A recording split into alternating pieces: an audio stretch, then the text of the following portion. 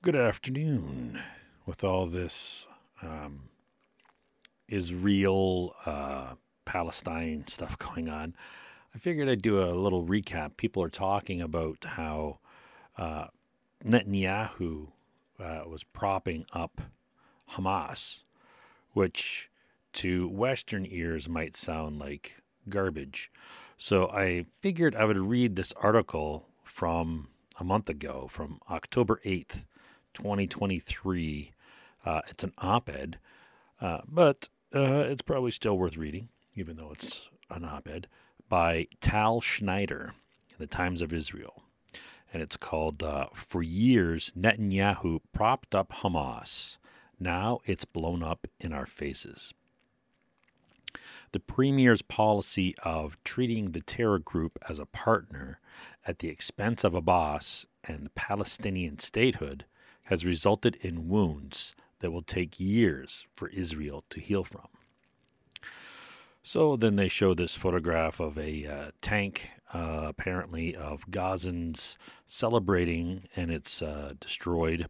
And it's broken down near the Israel-Gaza border fence east of Khan Yunis. And that was from October 7th, 2023. For years, the various governments led by Benjamin Netanyahu took an approach that divided power between the Gaza Strip and the West Bank, bringing Palestinian Authority President Mahmoud Abbas to his knees while making moves that propped up the Hamas terror group. The idea was to prevent Abbas or anyone else in the Palestinian Authority's West Bank government from advancing toward the establishment of a Palestinian state. So apparently, Bibi, really did not want a two-state solution. He was doing everything he could to keep both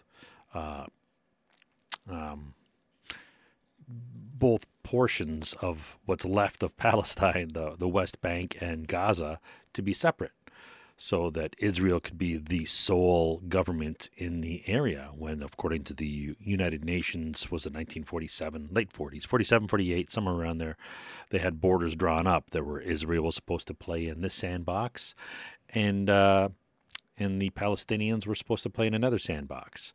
And of course, Israel has been creeping over the Palestinian sandbox ever since, and it's divided it into two, divide and conquer, apparently, right? And so now there's the West Bank and Gaza, and the Abbas and the Palestinian Authority are sort of in charge. The quasi, not quite state government of the West Bank, and the Hamas are the quasi, not state government in the West Bank.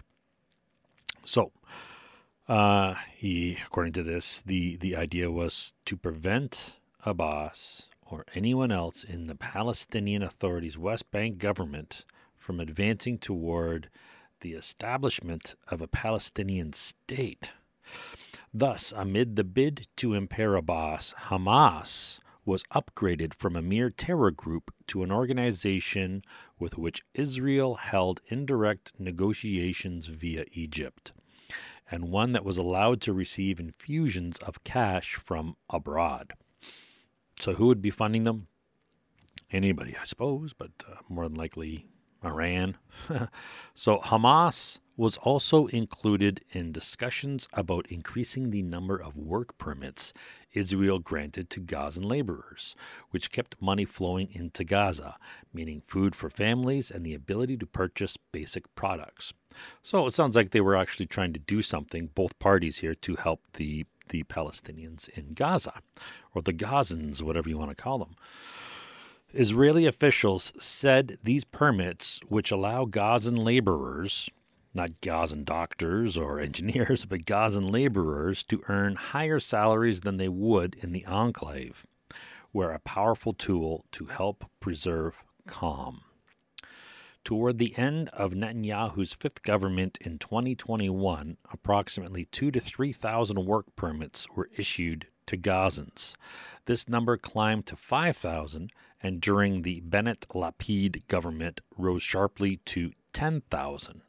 Since Netanyahu returned to power in January of 2023, the number of work permits has gone up to 20,000.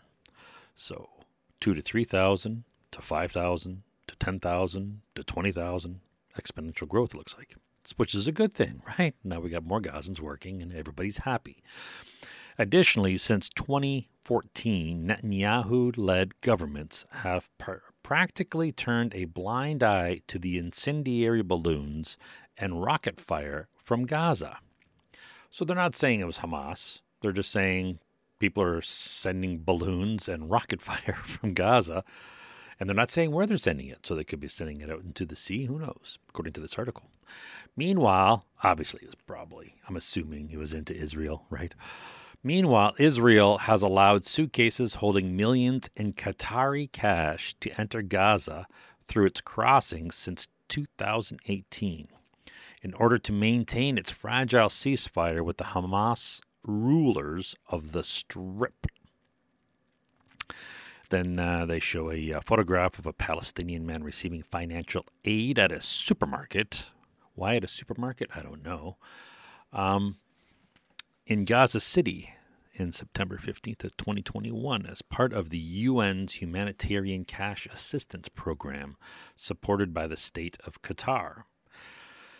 Most of the time, Israeli policy was to treat the Palestinian Authority as a burden and Hamas as an asset. Now, to me, this sounds backwards. Why would they do that? Far-right finance minister Bezalel, I don't know how to pronounce it, Bezalel Smotrich, now the finance minister in the hardline government, so they call him far-right, and leader of the religious Zionism party, said so himself in 2015. So they're calling this guy far-right. Now, anybody that's called far-right in the media, I have a red flag. He might be far-right. I don't know. But they're saying he's a finance minister and he's in a hard-line government and he's the leader of the religious Zionism party. So he could be. The chances are, according to depending on how you define far right. But this guy's starting to look like he might be. According to various reports, Netanyahu made a similar point at a Likud faction meeting in early 2019 when he was quoted as saying that those who oppose a Palestinian state,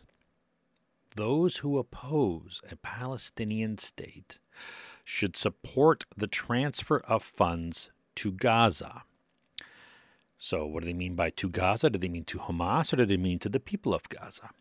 Let's see. Let's continue. It's exciting.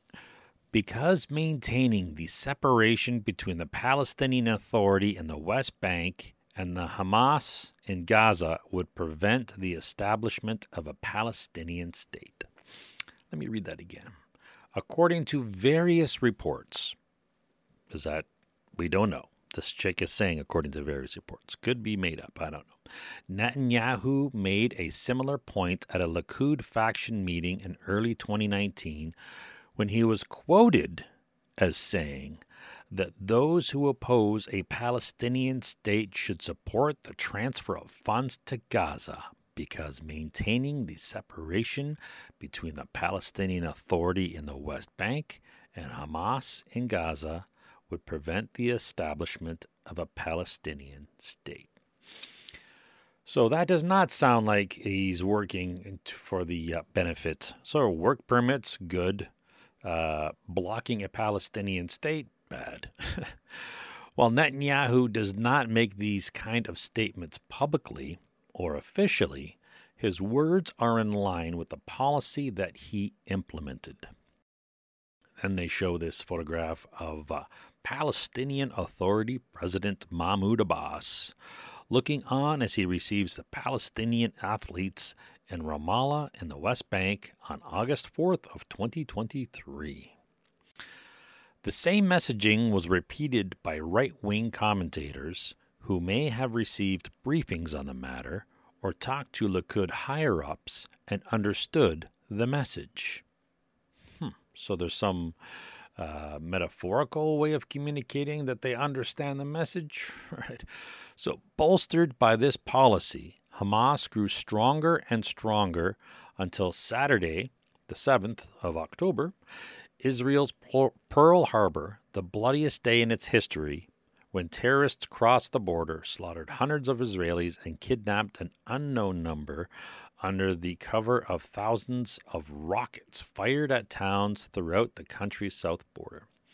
Now, what she fails to mention here is that this went on for 6 hours on the highest defended border with the most sophisticated technology available. Nobody came to defend the border for 6 hours. Explain that one. Massive intelligence failure. I call bullshit. But why would the Benny want the Hamas to roll in and kill and kidnap a bunch of Israelis?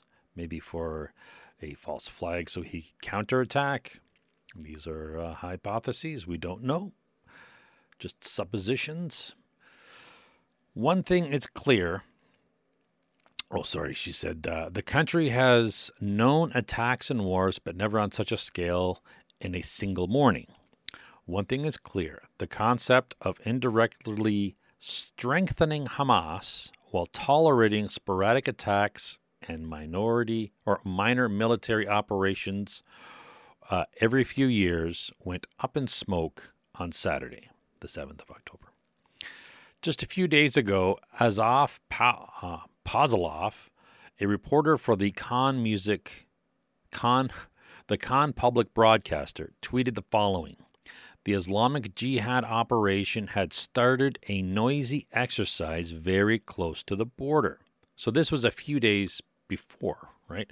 The Islamic Jihad organization had started a noisy exercise very close to the border in which they practiced launching missiles, breaking into Israel, and kidnapping Israeli soldiers. So we didn't see it coming. That is not a major lapse of intelligence. That is willful blindness, willful ignorance. The Israeli, Mossad and the IDF, is it bullshit? The reputation of being, world leading, what they do? Could they have been that incompetent? Right? Then they show a picture of a car with apparently a body in there. It looks like a towel or a blanket or a sheet or something over something. It could just be over a seat. It could be a body in there. I don't know. The body of a person killed by Hamas terrorists lies covered inside a bullet-riddled car in the southern city of, I can't read that, Sderot on October 7th. The difference between Islamic Jihad and Hamas does not matter much at this point. As far as the state of Israel is concerned, the territory is under control of Hamas, and it is responsible for all the training and activities there.